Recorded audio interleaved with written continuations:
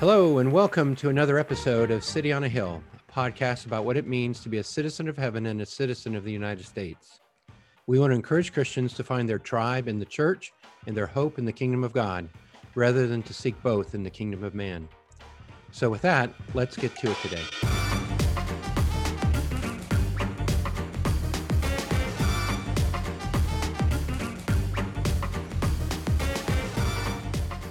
Well, hello, I'm Eric Eastep. And I'm Scott Reevely. And this is the City on a Hill podcast. Welcome back, listeners. Welcome back, Scott. Scott, You're always so nice. You welcome me back here, and I'm here every time. I try every time. And it's a little odd in the studio today because we actually have all the lights on, and it's hospitable because we have a special guest. And Scott, why don't you introduce us to our special guest? Well, we are very happy to have Kaitlyn Schiess here with us. I'm a big fan of Kaitlyn. I actually wanted to say that last year, Eric and I have reading goals, and we talk about it and all that. And I didn't make my goal last year, but I did read 2 of your books last year. Oh. So you were like leading the whole list last year. So anyway, that's kind of a big deal. I appreciate that. Anyway, it's nice to have you here. And in some respect, I do think you're a big deal, and I'm glad you're talking to us. So thank you. Her first book was The Liturgy of Politics, so we talked about that when we Zoomed with her before, but she's here today to talk about her second book, The Ballot and the Bible, and it addresses the intersection of the Bible and politics and how the Bible gets used in public life there. And that actually is probably as close to where I want to have conversations as just about anything I can think of. So I'm a little curious kind of why you started down the road of the ballot and the Bible, but the way that the Bible is used in public life.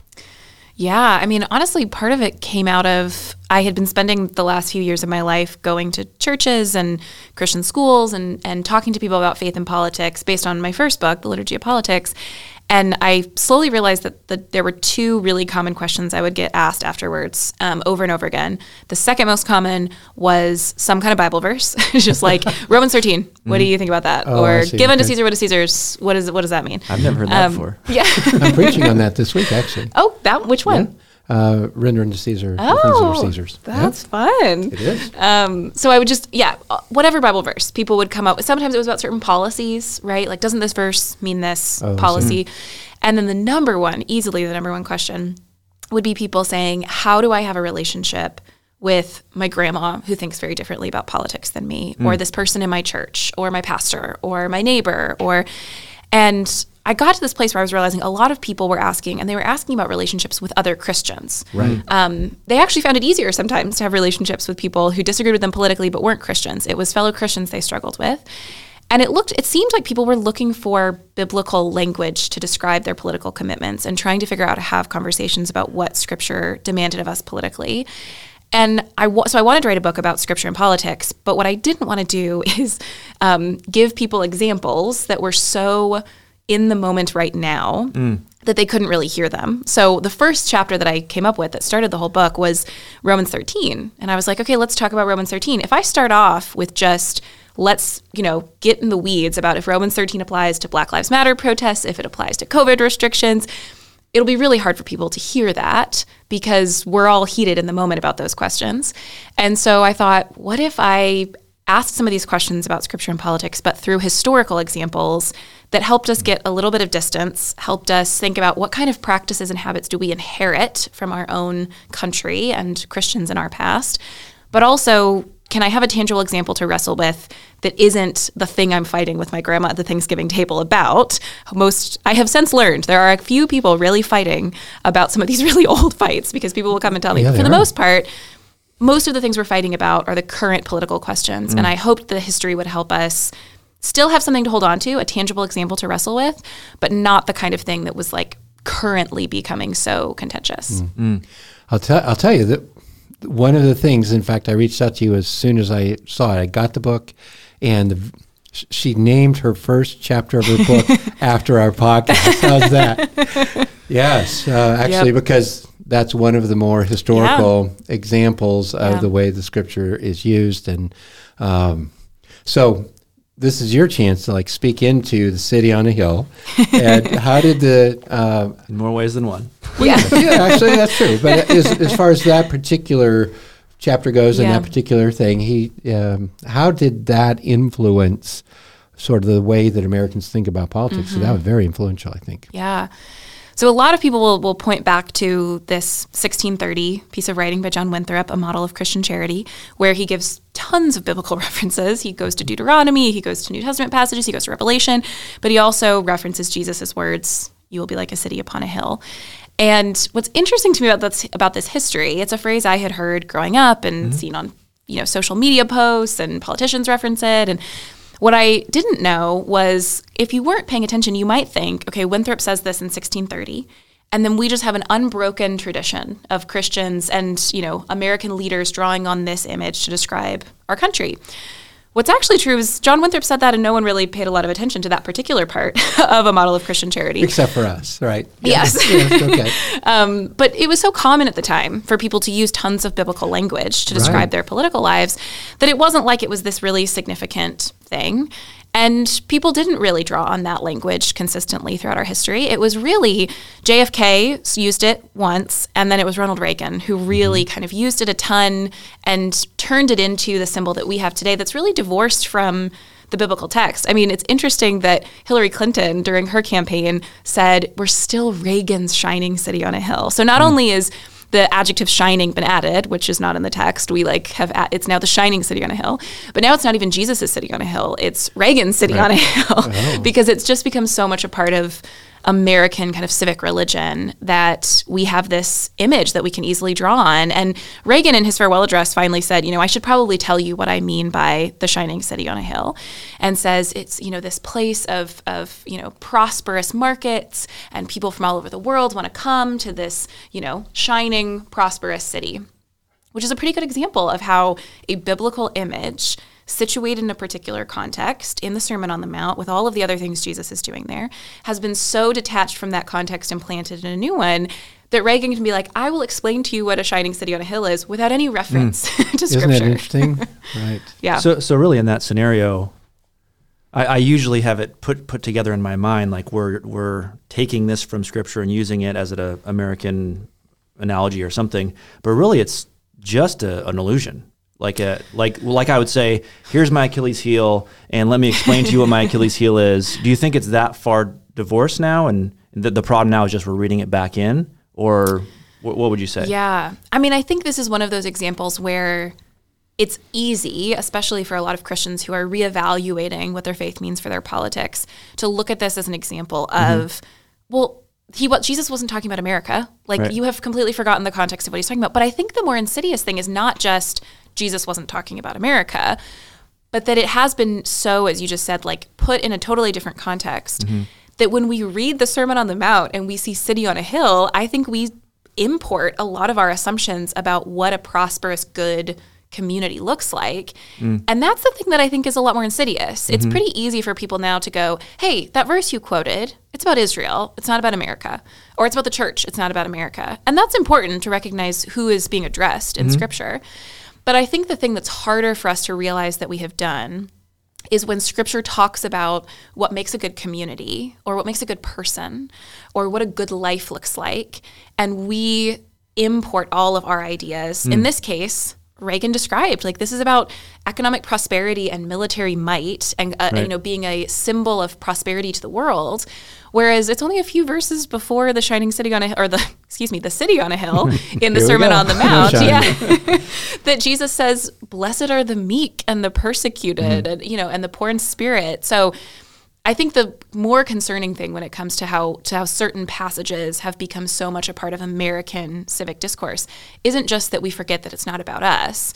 It's that we manage to take these, phrases and images that are supposed to be really disruptive of what our normal life is like, and instead say, actually, we're going to import our own ideas about what makes a good life into them. So then Reagan becomes the authoritative interpreter, not on purpose, but kind of as I'm reading, I know what a city on a hill does and is, and now Jesus must be referring to that. Well, not actually. We need to figure out another way to engage that. Yeah. Interesting. So I guess I'm thinking about you say import, but we re-import. Essentially, we flip it and we come from Reagan's America back into our church. And what's the church supposed to be like? Well, it's supposed to be prosperous and dominant and all the things that Reagan said, because we know it's not really about America. Is that kind of what you're getting at? Is that we're going the wrong direction in some respect with that illusion? Yeah, and to your point, we can correct who we know is being talked about without correcting the values that are implicit in it. We can say, this is really actually about the church, but if you still think a shining city on a hill is prosperity and strength, then you'll get the church wrong too. Right. Yeah. Interesting. What of all of the historical, besides City on the Hill, of course, what was what was your favorite chapter to work on? In other words, what was your favorite historical moment, maybe? Oh, that's a good question. I really haven't stopped reading abolitionists. Okay. I think I'm basically going to write a dissertation about some of the folks that I started studying in this book. And what I find so inspiring and helpful and discomforting about a lot of Christian interpreters of Scripture, especially enslaved and free Black Americans writing about slavery, is that it's tempting nowadays because of the ways that Scripture has been misused. And I see this a lot with some of my peers who came out of conservative churches and they've seen Scripture, be misused in political context, and they start to think, maybe we should just separate these two realms entirely. Maybe the Bible should have nothing to do with politics. It's been so misused. It's just tricky. It tempts us to kind of exert this power over people by quoting Scripture. We just shouldn't do it. And then I looked to these abolitionists who were quoting Scripture constantly. I mean, if you read David Walker's Appeal to the Colored Citizens of the World, there's times when I'm fairly confident he wasn't even trying to quote Scripture. He just knew it so well, it came out of him. That was the language that he spoke. Mariah Stewart, who I talk about in the book, just not only used so many biblical allusions, but managed to combine so well in a way that we often separate today, kind of personal morality and righteousness from communal and social justice. And she can't really pick one or the other. She's constantly going back and forth between these are the injustices in the world, the structural problems that we need to address. And also, we need the Holy Spirit to make us righteous people. And we need to pay attention to our families and what we're doing in our communities on a personal, individual level. And it's just, you can tell the only way that you manage to really combine those so well is when you're reading the prophets, because the prophets are doing that constantly. So those are the people that I so enjoyed reading, and they're the people I still spend a lot of time thinking and talking about, partially because, I'm teaching, master's students now who are trying to figure out how to interpret Scripture in their context, and just recently was in an Old Testament class where a bunch of students were like, yeah, I just don't think we should reference the Old Testament at all in politics. And I was like, here are some people who are doing it that I think you will admire with me. And how can we learn from them? How can we model their kind of witness in a way where Scripture is not a tool or a weapon to use against other people for my own gain? It is something I'm really submitting myself to, but also I recognize that it has great meaning for the social context that I'm in. And for me to deny that out of fear of misusing it is strangely enough to misuse it in a totally different way, to make it entirely an individual or personal thing. Well, that's interesting. I wonder how much of that is because you are in a different context than we are. See, if you use quote Scripture here in Oregon, it's not really going to be weaponized at all. It's going to be like, why are you doing that? And if that's the case, then I wonder, maybe we would be tempted here to separate it for a different reason than you would be. Yeah. Don't want to freak anyone out. Right. But one of the things that I've noticed, and you allude to it several times in the book, I think, is just how Scripture is used as a signal. Yes. And not the substance of the Scripture, like you were just talking about with these abolitionists, but the signal. And anyway, I don't know if you could, because this concerns me, because I see the signal being used by football players after they score a touchdown, or any, and it's hard for us to really process what it means to really be a true Christian, because we hear these signals sometimes. Yeah, it's funny. I almost answered your previous question with a different part of the book. That is, I'm talking about it tomorrow with students, and I just think it's really fascinating is the chapter that deals with the prayer breakfast speeches, the national prayer breakfast speeches of Bush and Obama.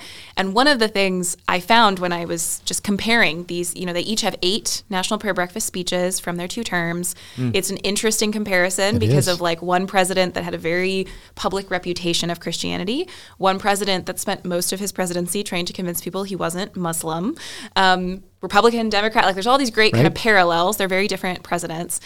And used scripture and Christian language very differently. Bush mostly relied on identity. I'm gonna tell you my conversion story. I'm gonna tell you that I'm an evangelical Christian. I'm gonna talk about reading the Bible. I won't get very specific. I'll mostly just say, trust me, I am going to God for guidance. And people found comfort in that. Like they want to know their leaders are praying and reading scripture. Obama didn't really talk about a conversion story. He would talk about how he became a Christian because he was doing community organizing with black churches in Chicago and finally got to the point where he realized, I need a community to go along with the kind of faith that I thought I had. So it's not a very evangelical story, whereas Bush can say literally that Billy Graham helped him become a Christian. Right. You can't really beat that. And Obama, he talked about scripture significantly more than Bush did. Bush never said the name of Jesus Christ in any of his 8 national prayer breakfast speeches. Obama, in his first or second one, talked about the nail-scarred hands of Jesus, which is just surprising given their public reputations. But I also think what's interesting is while Bush relied on Christian identity and identifying with a certain community and saying, I'm like you, I'm an evangelical Christian, I'm one of you. Right. Okay. Obama, partially because of the political party he's in, didn't do that very often. Instead, what he often did was say, we can't lose the moral language of our country. And the moral language of our country is from Scripture. And so he would talk about the abolitionists and the civil rights leaders, and he would talk about Dorothy Day or other people who sought social justice for distinctly Christian reasons. And, you can have different opinions about the policies of these 2 people and the kind of record of their presidencies. I don't think either is exactly what I would want for a Christian in politics. But it is interesting that one said, I'm going to kind of show you I'm a Christian as sort of a identity thing. And the other said, I'm going to show you Christian language. Neither of them, I think, have great records on, scripture really robustly informed my policy necessarily. But both of them basically had different methods of getting to what has become important in American politics, which is show me you're the right kind of person or show me that you can appeal to the right kind of people. Well, see, yes, I think that is what's important. It's that signal. Yeah. And you just tipped your hand. You didn't tip your hand, but you made me want to see what's in your hand. You said, you said, neither one really had what I want in a politician. What would you want in a politician and their use of the scripture? Yeah, I think the issue I have with both of these approaches, which I don't think are entirely wrong, but both of them, there's a way in which Christianity, especially the revelation in Scripture, is a tool to appeal to a certain group of people or to use moral language to make your claims appear weightier. Like, trust me, this is serious moral stuff. Thus saith the Lord. To it or something. Yes, yeah. And what I think is interesting is, so in one of Obama's prayer breakfast speeches, he did get more specific. He really did draw on some scripture for some particular policy proposals when it came to foreign aid and when it came to some welfare policies in the States. And there were some conservative commentators that just destroyed him for it, right? And one of their biggest things was scripture does not actually shape policy. Like, we shouldn't draw a direct line from scripture to policy. And if you say it like that, I agree with them, right? Scripture doesn't have, thus saith the Lord, the United States of America should do X, Y, Z. Okay. However, what I would prefer, and I would prefer this for people from all sorts of religious backgrounds, that we were really honest about the fact that we come to the policy conclusions that we come to for, specifically religious reasons. So someone who can say, hey, you have a very different reason for supporting this immigration policy than I do. I come at it from the place of thinking that the Old Testament describes nations being judged by how they treat foreigners. And so I think it's really important that our nation treat foreigners well. You might come at it just because you think immigrants are good for the economy or whatever it is, right? But I want us to be honest about our very different, deeply held convictions about what kind of community humans should live in, what kind of creatures humans are, what's ultimately good in the world. And what bothers me about some of these other approaches is that it instrumentalizes Scripture. It's good so far as it helps me identify with this community or give moral weight to my language. It's really a lot to ask for a politician to say, I really want Scripture to actually deeply inform the policies that you support. Right. But if I'm going to give you the highest bar that I would have, that would be it. Yeah, that would be very hard to do in public life. Yeah. So, yeah, that's interesting. The other thing that made me think about all of these instances that you have in the book and things was what kind of guidance would you give me, my parents, our listeners about how we should understand Scripture that appears to connect with public life? What kind of hermeneutical instruction or guidance should we have, do you think? Yeah. I think the first thing, and this relates to what I was just saying about there isn't a direct line, we have all the theological resources to think that because politics is contingent and temporal, we're fallen humans making the best decisions that we can, and we want to leave open the possibility we'll discover that we were wrong, either about, this certain value we hold or this goal we wanted to meet, or about the best way to achieve that goal, right? Like how many times in American history have there been policies that we thought would fix some problem and made them worse or introduced a new problem that we don't know how to deal with? So if in politics we're always dealing with contingent temporal things, we aren't saying thus saith the Lord ever. We have to have the humility to say, I want to be honest about the values that I'm bringing and the things I'm concerned about, and they come from Scripture, and here's why. But I do want to be careful that I'm not drawing such a direct line that I'm putting a particular policy on the same level as my convictions about the revelation of Scripture, the deity of Christ, the death and resurrection of Christ. Okay. That can happen in a sneaky way. But I also think, so there's that extreme, which is, thus saith the Lord, the United States of America should do X, Y, Z. And then there's the other side, which says, really, Scripture is about my personal spiritual life, and it doesn't say anything to my communal life.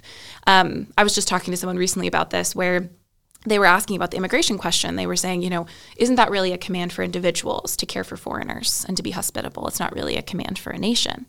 And I said, I think what we have to make sure we're doing is, on one hand, we're not saying, okay, the law in the Old Testament gets directly pulled from the Old Testament and made United States federal law.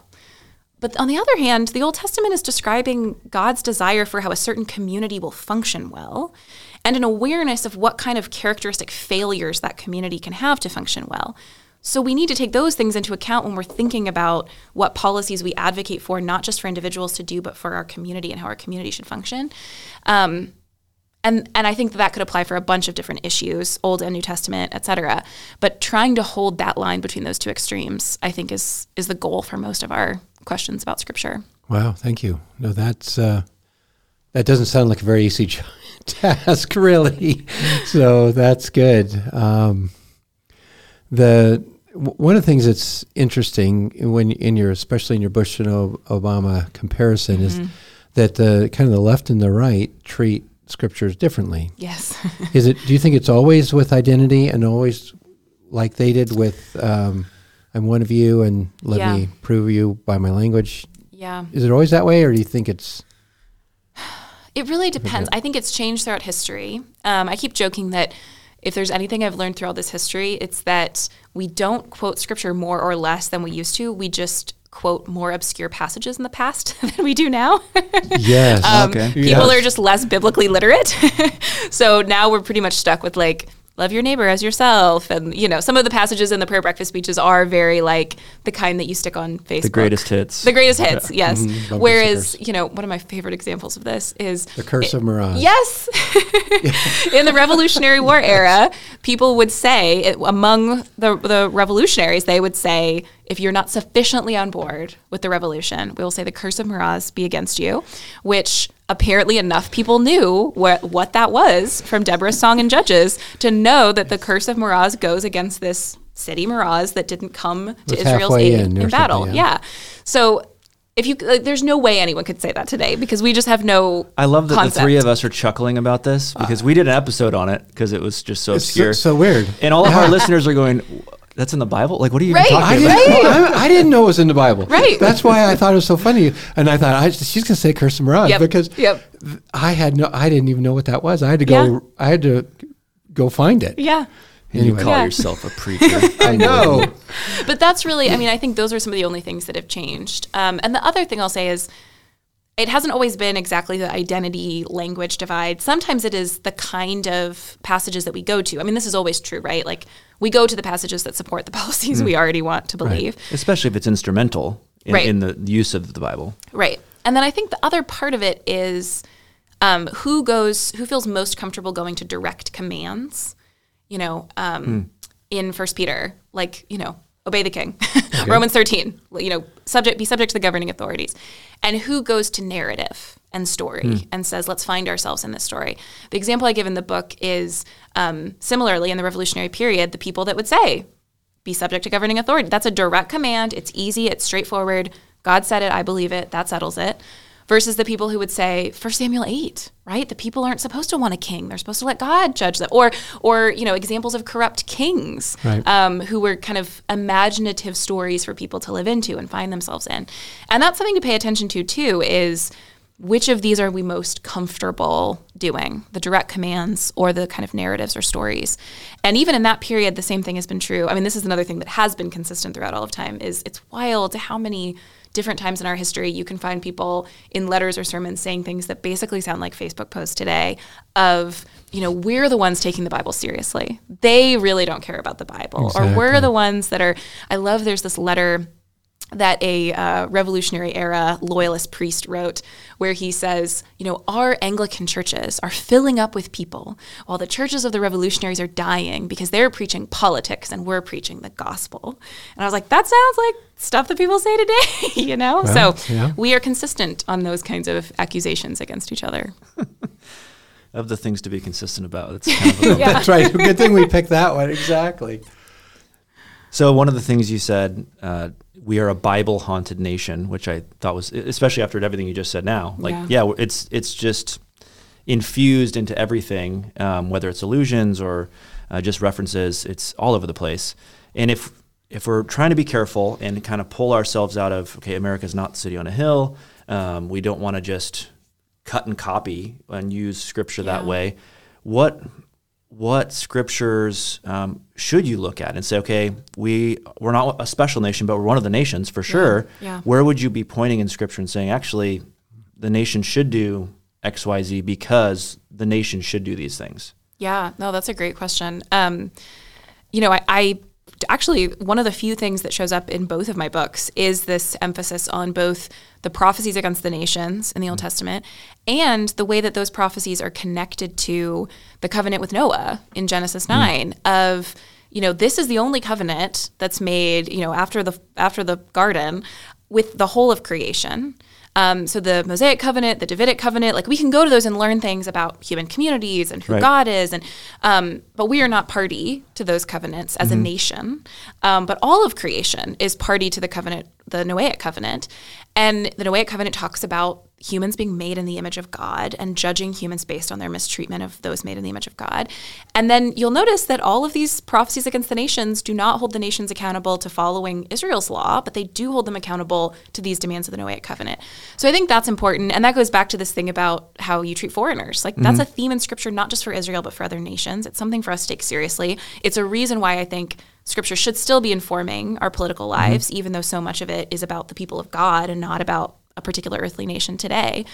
But another place I think is important is both Romans 13, which I joke about, like, I hate talking about Romans 13 because everyone always wants to talk about Romans 13. But over time, I feel like I'm being, chastised by God for talking about how much I don't like Romans 13 because now I love Romans 13. I think it's really grown on me. And I do think there's, not only is that an explicit doctrinal statement about human government outside of the church, but I think it fits within a larger kind of theological theme throughout Scripture of instructions to the people of God for how to live under other rulers. But unlike some of the other instructions, for example, like Jeremiah 29, the instructions to the captives, those set of instructions are really for the people of God. There's nothing really in there about like what Babylon should do or how Babylon should think of itself. The instruction in Romans 13 includes now that the people of God are not a nation amongst other nations, now we actually have some description of what a ruler, what a nation should look like, how someone should be governed according to the authority they have. So I think that's a good place for us to think, okay, if governing authorities, as Paul describes, are supposed to punish those who do wrong and reward those that do right, that's a means of judging if governments are doing well. Mm-hmm. And similarly in Revelation, I won't get too far into Revelation because I could talk about that forever, and it's, obviously complicated and kind of frightening. But there's a lot there about how nations should be judged and how nations are judged by God, and the ways in which certain patterns of living in the nations has the potential to affect the people of God as well. And I think that's instructive for us when we think about our political configurations and commitments now as well. Yeah, that's good. Well, and I think you have already talked about using Scripture to inform and even explicitly tell people, like, I'm voting this way, or I'm picturing a legislator saying, I'm going to vote for this bill because I believe people are made in the image of God, and now my posture towards immigrants or my posture towards foreigners is different than if I didn't assume that. Yeah. So would you say, because there's several steps there, basically you're going to gain a theology from Scripture, and then the ramifications of that are kind of downstream, and then you evaluate policies based on whether does this actually assume people are made in the image of God? And if it doesn't, then I can't support it. And if it does, then it's a maybe imperfect way, but better than the alternative. Yeah. Is that, I'm going back to another question, but is that would you want people kind of communicating that explicitly as like politicians, like that? That would be the way to do that, or that's just in the background and they're doing through this rubric of evaluation before they were to support or not support something? Yeah, I think potentially both. And I'm also thinking about not just elected officials, but Christians who are going, I'm trying to figure out who to vote for. Should and the we all do that? It'd be fantastic. Yeah, it would be great if we all did that. But the thing about politicians, one of the reasons that I wish we were more explicit about this is partially because some politicians are. There's a lot of like waving around the flag of I am a Christian and I have Christian reasons for doing things. Mm-hmm. And one thing I appreciate about Obama's presidency was that he basically said, like, let's not cede all of that ground to just this side of the political spectrum. Let's all talk about the Christian reasons we have for the things that we're doing. The other reason, though, I have been involved in a lot of contexts in Durham, North Carolina, where I live now, where there's interfaith conversations that people want to have. And sometimes the assumption is to have a good interfaith conversation, we should kind of just focus on the things we all agree on. So we're all monotheistic religions, let's say, like it's a bunch of people who just have, okay, let's just focus on that. Or even if it's not, let's just all focus on the fact that we think we should be good people, or that we have a spiritual life, or those conversations don't usually go very well, actually, because we're avoiding the things that we actually all really care about and think are important, and the differences we have that actually do make it challenging for us to agree on certain things. So often when I'm thinking about my kind of ideal world of how we would talk about faith and politics, I tend to think both about the kind of world that I would want to live in terms of how I would want to be able to articulate my reasons for policies I want to support, but also the world I would want to live in for my next door neighbors, my literal next door neighbors, Muslim immigrant family. And I think about them a lot, partially because I have the ability to go about the world and pretend, if I want to, that I don't have religious reasons for the things I do or say. Like, there's nothing physically about me that would just signal to you, she's a Christian and she has Christian reasons for the things she does. My next door neighbors, the women in that family, have no choice but to go about the world and have people know that they have religious commitments that shape their life. They wear head coverings. It's very clear that that's a religious reason for that. And so I want to keep them in the forefront of my mind as well, not just how I want Christians to engage in politics, but the kind of political environment I want for religious minorities in our country who might not have the same ability that Christians have, where we can sort of pretend like we don't have commitments because our whole country has been shaped by some of those Christian commitments. Instead, I think we would be better served if I was honest with my neighbors and was honest in these interfaith meetings and was honest in city council meetings about, hey, I'm not going to pretend I care about these policies just because I think they're good, or just because I woke up one day and decided on that, or because I really think I have purely rational reasons for it. I really am going to be honest about the fact that it's coming from what I believe is the revelation of God to God's people. And I want my neighbors to show up to those meetings and say, we're supporting the things we're supporting for our deeply held beliefs about what God wants too. I think we'll have better conversations that way. I think we'll be able to better identify the places of common ground we actually have, because we're not pretending we agree on everything. So we can be honest about the parts where we do agree.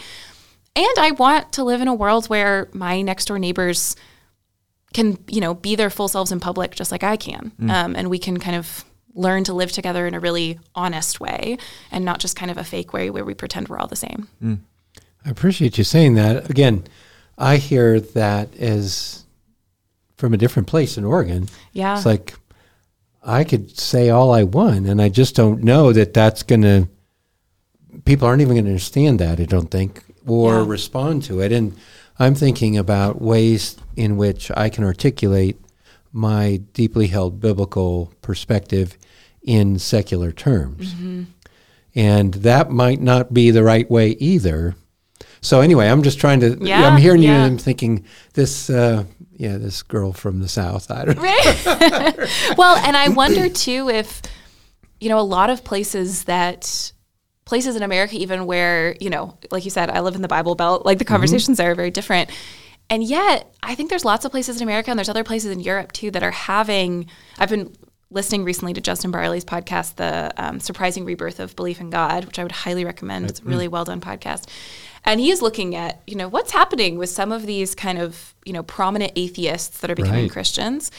But also part of what he identifies is there is a lot of spirituality in a lot of these countries. A lot of people who are interested in like pagan rituals or witchcraft or just spiritual but not religious, which has always been a thing. But I do think increasingly, even if it's not Christianity, we are going to be in contexts where people are wanting to recognize that our life, including our public life, involves our spiritual life, and that there are greater realities than just the kind of material world that we live in. And I think we're going to see, increasingly opportunities, even for people in places like Portland, of ways in which people are open to at least spiritual and religious things being a part of the conversation. And I think what the failure would be for Christians would be as if we said, that's great, we'll also kind of use vaguely spiritual language, instead of saying like, how do I open up space for you? How do I be hospitable to how you want to articulate what you believe? And also be honest about where I'm coming from, not as an act of imposition, which is how it can be received, which is why you have to be careful. And when your privilege is in particular, it comes across that way. Yes. Right. But in a way that says, how can my means of being honest about where I'm coming from actually open up the space for you to do so instead of closing off the space for you to do so? I think the hospitable word was a really good word, because I think that's the intent behind being hospitable would be to open it up for somebody instead of close it down. And I think, I don't know, but as I think about the history of the use of the Bible in politics, it's used largely to shut people down. Yeah. So I think that little recommendation there at the end was really good, that you talked about his hospitality. Yeah. Thank you. Yeah. Well, I have one more. I probably have lots of questions for you, but maybe one more that I'll ask here, and that is, you've been at this for a while. You've written a couple books, and I've been paying attention to you and what you're doing. Are you more optimistic now or less optimistic now about Christians in how they interact with politics? That's an interesting question. In some ways, I am more optimistic. In some ways, it was sort of inevitable I would be more optimistic. When I started doing this, it was coming from a pretty low place. So anything's an upgrade. There you go. Right. I have a very strong memory of the morning of the 2016 election, first semester seminary student me, just distraught over the state of the American church. So I'm more optimistic than that. And I think part of the reason I am is I'm around a lot of people constantly of all generations and backgrounds and parts of the country, and who this was not just distressing to them, it was a catalyst for them to start thinking better about their political lives and what their faith means for that and what Scripture says to that. And I'm not naive about all the ways that even that can go wrong. Sure. I see it all the time now, people who were really kind of prompted by 2016 to rethink things, and instead of really evaluating, the influences that were coming in and trying to, chart a better path forward. Some people have just found a new community instead of the old one to kind of let them think for you and find your loyalty and community there. That's totally possible. But I also think how challenging all of these different forces are. The fact that we have, this great pressure to secularize, but also Christians with a lot of political power who want to use Christianity as a tool for political power.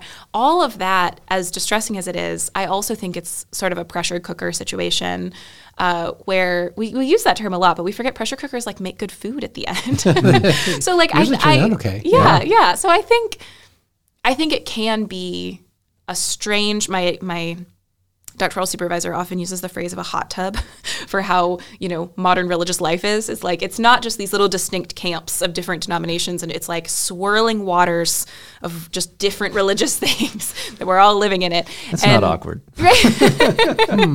But I think, there can be some real creativity and thoughtfulness from Christians in a world where there's a lot going on, and there's some more opportunities for us to be thoughtful and humble. I think it's good that some of us have been chastised a little bit to recognize that there's ways that even in our best intentions we can go really wrong.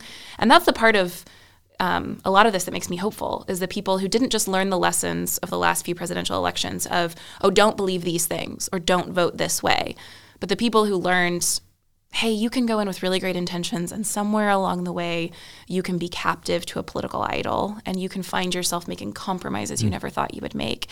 And what is required for me here and now, spiritual disciplines, community, etc., to ward off against those temptations. And being around people like that gives me a lot of hope. Well, one of our thoughts and concerns was to, I had been negligent, I'll just say, as a pastor, up until that point, well, even after that point, and realized in 2020 that I couldn't be negligent any longer and engage. But I am noticing more people are willing to talk about it in decent, ways, have good conversations about it. The other pastors that I see are trying to disciple their people politically, which is new. That's new. Yeah. And that, I suppose, gives me some level of hope as well. Yeah. And so I would probably say, even though we're probably staring at a repeat of the previous election, that I would be quite a bit more optimistic about how the church will do. See, that's the thing I think that distressed me the most, was how it affected the church. And I know it did you too, but it seems like my expectation is the church will do much better this time around. Yep. So that's what I'm hoping anyway. If I could ask one more question, I want to do a practical question for our listeners specifically, but throughout this conversation, we've been talking about being careful with interpreting and then maybe reading back in. In your book, you talk about being humble in interpreting your Bibles and also examining the influences that shape your voting habits. Yeah. There's a lot of challenge there. Be humble and examine and check yourself, be cautious. But what are some tools or practices you would say, okay, if I'm realizing I might have a problem, I need to interpret my Bible differently or be careful about what I'm letting come in. What are some things you would say, practice these things or use these tools to allow you to begin to do that? Now you're asking her about her first book. Yeah. Yes, which is true. Good. That's true. That's great. One thing I tell people a lot when it comes especially to Bible reading is I recommend reading more for longer chunks of time. I think a lot of us have learned that the way that you read your Bible is every single day for 5 minutes. You have your daily quiet time. And that's a good thing, but some of us have grown up in church contexts where we took one way of reading scripture that's good, but one good way among many others, and made it the thing. This is how you become a good Christian. And I do think that can tend to teach us that this is how scripture works in little daily chunks, like a vitamin. You just pop every day, and then you've done it and you're done. And that really, I think, harms how we think about scripture for politics, because it increases the likelihood that our view of scripture and politics is cherry-picked verses pitted up against each other, right? That's how I'm reading the Bible every day. We'll just do that on Facebook or whatever. If we sit down and read bigger chunks, not only do I think that's just a really good habit to be in, a spiritually formative habit to be in, it also helps us say, okay, what is the larger story that's being told across, for example, all of Jeremiah? Right. Or all of Genesis. What is said about human communities and how they function? What is said about how God intervenes? And what kind of character does God have? And how does that shape how humans respond or should respond to him? Those are questions that are harder. It's not impossible, but harder to ask of 15 verses or 5 verses that I just kind of read on a daily basis. So that's a practical thing of, for this year, for example, I have read through the Bible in a year many years. This year I decided we will read the Bible in a year, but instead of using a plan that gives me a chunk every day, I'm going to read a few Psalms every day, and then every Sunday I'll read a whole book. And it'll just sit down one book, which is how we read books. Yeah, how we read in general. Right. Yes. That's, most books in the Bible are basically like a chapter of a big book you might be reading. So sit down and read it like that. So that's a practical suggestion, as well as I think one of the things that has most shaped my understanding of Scripture and especially of political theology has been reading Christians in other parts of the world and how they're using Scripture to kind of confront their political situation. A great example of this, Alan Buzak, who's a South African theologian, wrote a commentary on Revelation. And he's someone who was involved in the struggle against apartheid. That's a great opportunity to not only read it's a pretty short, accessible commentary on Revelation. So if Revelation scares you, it's a good place to start. But it's also coming from a Christian in a very different time and place in the world who's asking how this applies, this kind of startling, dark story about, human power and God's judgment and hope and restoration at the end. But it's him asking, what does that mean for the political struggle I'm in right now? From a position that no American has really held, right? He's like truly oppressed in his political context. His people have been systematically denied rights and economic ability. And he's asking what Revelation means for the context he's in. So that's an example. Or something like the Barmen Declaration that German Christians wrote during the Nazi regime. Very short theological document, but a good way to say, how were they thinking about what the truth of Scripture means for their political context? And sometimes you read people at other places and you just go, that can't be right. And maybe it's not. Maybe they're wrong. But that experience of going, oh, I would never have thought that verse meant this thing, or that verse applied to this situation. Whether you end up thinking that was a good interpretation or not, I think it is helpful to be sort of startled and surprised by Scripture when it's become too comfortable or familiar to us. And it, at the very least, could help us ask some questions that maybe we didn't ask before. Right. That's one of the things that we've talked about here before, is that you have two tools. You have time and you have space. Yes. And if you go to a different space, like you just said, some other place in the world, they are going to see it differently. If you go to some other time, which your whole book's been about history here, you go to another time, you're going to get a different look at it too. And it's going to give you a better perspective on what you've got today. So anyway, I just wanted to highlight, I guess, again, that, the time and space question is really a good one. Yeah. Well, it goes back to the beginning of the conversation where you were going to start with some stuff in the now, but then you pulled back. Yes. And it helps us evaluate, and maybe we do read something and go, I don't agree with that at all. Wait a second. Why do I think this about this particular passage? That's really helpful. Anything else, if people want to follow you or want to buy the book, or how would they find where you're at?